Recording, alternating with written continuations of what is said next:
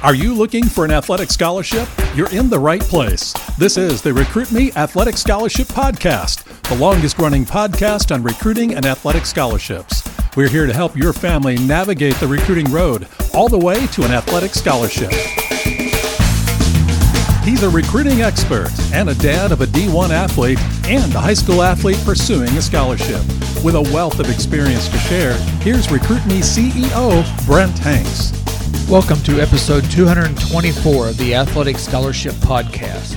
This is part 2 of an interview with Kevin Easley. Kevin is the father of a D1 soccer player, a high school student athlete, and a middle schooler. The Easley family, like my family, has been through the recruiting process and is currently in a recruitment process. We will continue to discuss soccer recruiting, official and unofficial visits, lessons the Easley family learned, and how important ID camps were to Jaden's recruitment. So let's dive back into the interview with Kevin. Now, because the Recruit Me podcast goes nationwide, I'll explain. We're in Southwest Missouri, and you mentioned that Jaden played on a club team in St. Louis. St. Louis is 3 hours away. So the soccer culture between Southwest Missouri and St. Louis is a little bit different, isn't it? It's a lot different. They take it very, very serious in St. Louis. It may be the number one sport in St. Louis. We're down here, it's kind of that sport some kids play when they can't play anything else. So, it was very different. It was eye-opening to her to see how serious those girls took it. Did Jaden make official and unofficial visits? She did. She mostly did unofficial visits. Soccer's a little different, maybe it's not, but our experience was schools, unless they think they are one of your absolute top 2 or 3 choices, they don't like to spend they don't have large recruiting budgets for girls soccer, for instance. So unless they think you're really super serious about them and they really think this kid, we just about got her reeled in, they try to keep things to unofficial visits so that they don't have to pay for it, just to be honest. And so, yes, we did a lot of unofficial visits and then did some officials, and then after she committed, we canceled the rest of our visits that we had scheduled. And on unofficial visits, you get to go to a football game or a basketball game or a soccer game or a baseball game on the school's nickel, but that's about it. Yeah, you'll go up, and then they'll normally take you on a tour of the campus, a tour of the athletic facilities, the locker rooms, and then they love to have you up on a football weekend because there's a lot of excitement. Let you go down on the field with the football players, and it's a very fun experience. It is a very fun experience. And one of the questions I was going to ask is, what did your family do before the recruiting process began? How'd you prepare? And like you said, it kind of hit you a little blindside, but once it got going, how did you guys prepare as a family? I know Jaden kind of took the reins on her side. And then maybe what are you doing with Jace to kind of adjust that? I tell you, one of the first things I did when it started is I pulled up the NCAA rules and I read them. I kind of wanted to know what the process was from the rule standpoint and what to expect. Because obviously these coaches, they're following those rules. And after I did that, a lot of what they were saying, it made more sense to me. I understood why they were saying, you need to call us on these dates and times. After you read the rules, you're like, oh, I get it. They can't make contact. So I would say educate yourself, read the rules for both Division I, Division II, and NAI because they're different. The recruiting periods are different, when they can reach out to you, when you can when they can contact you. Things like that are very different. That's one of the things that I did pretty quickly to sort of prepare myself for the process. And I think the other thing to do for your child is to explain to them, whenever they're talking to these coaches, these are interviews. This is serious stuff. These coaches are looking for good matches. There may be 3 kids that have your same skill level, but they're looking for that kid that they think can get the grades, that can stay eligible, and that won't transfer. They really just, for some reason, don't like when kids transfer. So they're trying to find those good fits. So you got to be, the language that you use needs to be proper, things like that. I just prepare your child for an interview. Yeah, kind of going back on the rules, really the student athlete can't break rules unless they take money or they flunk out of high school. It is on the coach's side, but you made a very good point that it helped you understand where coaches were coming from and kind of learn the lingo of the recruitment process. And you've covered my next question a little bit too, but there may be something else I can pull out of you. What did you learn as the recruiting process was going on? One of the things I learned really quickly is that, particularly for girls soccer, Division I, a fully funded program is limited to 14 scholarships. So and then you start counting the rosters and you're like, wait a minute, you got 25 or 30 people on this team. And you got 14 scholarships.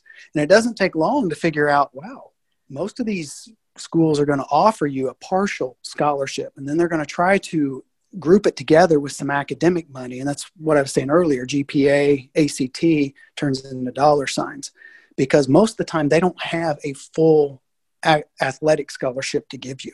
But if you've got good grades, good ACT, and you can put the athletic and academic together, a lot of times you can come out pretty close to full. So that was one thing I learned pretty quickly. And the other thing I learned, and I didn't learn this from my perspective, I didn't learn this firsthand because fortunately we weren't in this position. Jaden she was just super fortunate and she got offered full rides. But what I learned through some other parents is you can negotiate these things. When a coach makes you an offer and they tell you how much athletic money they're going to give you, to some extent, if you handle it right, that can be a negotiable amount. Maybe not a lot. It can be somewhat negotiable. And so keep that in mind. It's something I learned is when you're talking, sometimes when they throw out a number, that's not the best they can do. It's like anything else. They want to get the player as cheaply as they can. It's a business for them too. I'd say the other thing I learned pretty quickly is it goes back to self-promotions and getting yourself in front of these coaches. And the best feedback we got, the best money spent to get a scholarship offer was going to the school's ID camps. So when she went to Mizzou's ID camp, Kansas's ID camp, the list kind of went on. She got an offer every time she went to the camp. That was where the money was best spent. Better than anything else we did was just getting to those camps and getting yourself in front of those coaches for 3 or 4 or 5 days in a row every day. We told Jaden, this is a business trip. You're not going there to make friends and have a good time. It's a business trip. And she took it that way. Tell us a little bit about the ID trips. They're probably equivalent to like a showcase in baseball, but how do you find out about them and how do they work? Most every school, if you get on their website and you go to like Mizzou Athletics and then you go into the soccer side, they will post when their summer camp is. And they'll just call it a summer camp. Some of them call it ID camps. If they have a regular camp and they also have an ID camp, the idea is that the ID camp is for the players that think they're capable of playing at that level. So you'll want to pick that one if you think you can play at that level. They're basically just summer camps. You go and you spend, usually 3 nights, 4 days. But the beauty of it is you've got a captive audience. Those coaches are going to watch you straight for 4 days, go through drills, play competitive games. They're going to test you. That I know at all the camps she went to, they had them run 40s. They put them through shuttle runs. They wanted to see how quick, how fast, how strong. They had broad jumps. I mean, they're evaluating. And it was just, that was the most bang for the buck. Are they, like if you went to the Missouri camp, ID camp, was it just Missouri coaches or did they have other college coaches there helping? They would bring in other college coaches from smaller programs. So like Missouri Southern was always there. Most of the smaller schools in the state would be there to watch too and to help with the camp. And they would contact too. I mean, she would get contact from some of those schools too afterwards. So yes, there's not usually just that school there. They normally invite some of the local smaller schools, and I don't mean smaller as negative, but some of the other area schools to come in and evaluate talent too. And a lot of times I know with our baseball camps that we went to, it was usually the smaller schools had a relationship to the bigger school, like they had played there or coached there, or they had somehow had an association to come and help. So Kevin, what will you take into Jace and Jet's future recruitment that you learned through Jaden's? Oh, that's a tough one. They're just so different. I think one thing that I learned in Jaden's process that I would tell my boys and that I would tell anybody else is what Jaden taught me. And what she taught me, we went over the first time she visited KU, Kansas. She came back and she just loved it. She just thought, man, this is great. I never would have thought. I grew up my whole life thinking KU stunk. And here I am just really liking it. I like the soccer program. I like the coaches. I like the girls I met over there. I like their facilities. It's great.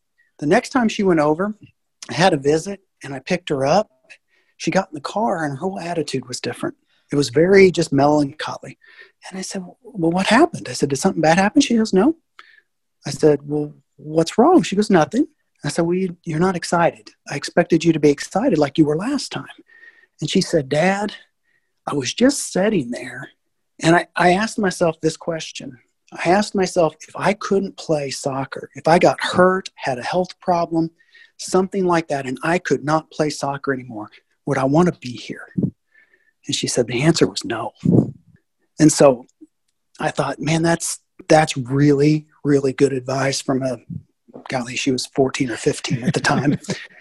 But I just thought, yeah, that's a great, because you're not guaranteed that you're not going to go over there and get hurt or have a health issue. I mean, she's had kids on her team medically retire already because of injuries that they just can't come back from. And so you hope nothing like that ever happens to you, but there's no guarantees. And you better go pick a school that you would be happy to be there, even if you can't play your sport. And that's a very mature question that, again, knowing Jaden, it doesn't surprise me that she thought that. But yes, when you commit to a school, you're not committing to a coach. So if the coach leaves, you're still committed to that school, or like you said, injury. So that's a great question that a student athlete should ask themselves before they actually make a commitment. Do you have any advice, and we'll kind of wrap this up here a little bit, Kevin. Do you have any advice for our Recruit Me families about soccer recruitment or just recruitment in general that maybe we didn't cover? Wow, we've covered about you've got about all the knowledge you can get out of me. But I'd say the only thing that really comes to mind is getting that first offer is often the hardest. Something about getting that first offer. And it's difficult, but once that first one comes, even if it's not your dream school, even if it's not the one you really, really want, it has this tendency to open the door for other offers. Whenever Mizzou found out that Missouri State had offered and that Kansas, she was going on a recruiting trip to Kansas, funny, they got real active in their recruiting. They picked it up. They started making more connections and having her call more and inviting her up to campus. And it just changed. And at that point, the coaches know they can't slow play you. They can't do some of those things once you're holding an offer. So I guess I would encourage you, get that first offer. It doesn't matter if it's where you want to go, but get it. Because once you do, it very well might open doors for other places and maybe get you where you want to go. Now, I know Jace he's a very good basketball player, good soccer player, and good football player. And I think you're having discussions about football and soccer, basically, that he might play in. So how many schools are you going to start contacting for Jason in either soccer or football? Well, to be on football, there's lots of schools. Jason probably doesn't have the body weight or size to play at the Division I level, and he knows that. So we've kind of focused on Division II level schools in football, and there's a lot of them. There's a lot of them within a 3 or 4 hour driving range. So that's what he's kind of looking at on the football side. On soccer, the problem with soccer is most Division I schools don't have it. There is not a lot of Division I soccer programs, period. You really, if you want to play college soccer, most of your opportunities are going to be at the Division II level. So he's been looking at some Division II schools, and he's holding an offer now from a Division II school that he's happy about, pretty excited about. He may end up there. I don't know. That's kind of what's going on with him right now. Well, that's great. Looking forward to that. And Kevin, I'd really, really appreciate you coming on and give us some insight on recruiting and especially soccer, because it's something that we haven't had a chance to talk about. Hopefully we can, maybe some other things will come out of this and we'll have you on again, or actually get Melissa on here. She probably knows a little bit more than you do. She would be more elegant in how she said it. That's for sure. Well, Kevin, I appreciate it. Thanks, Brent. I would like to thank Kevin for all the great insight and sharing his family's experiences. I hope you gained some valuable information from both Part 1 and Part 2 of the interview. Continuing the series of the 8 myths about athletic scholarships, we are on myth number 4. Myth number 4. I can wait until my senior year to look for athletic scholarships. Truth. The school selection process can take a year or more, so start in your freshman or sophomore year. Start gathering information about schools and programs. Make initial contact and begin sending stats after competing at the varsity or club level. You should definitely start the process no later than your junior year. The coach is under certain restrictions on when he or she can contact you and how he or she does the recruiting. All 8 myths can be found in the Recruit Me 3.0 Athletic Scholarship System. You can get the 200-plus page step-by-step manual and the instruction videos for only $99. Get more information on recruit-me.com/system. Also, this episode was brought to you by our sponsor, Cody Hanks, your friendly neighborhood realtor in Southwest Missouri. Contact Cody Hanks at 417-860-9160 or by email codyhanks@swmrealty.com. Join me next Tuesday on the Athletic Scholarship Podcast for another 15 minutes of helpful recruiting education. Episode 225 will cover college campus visits. See you next week.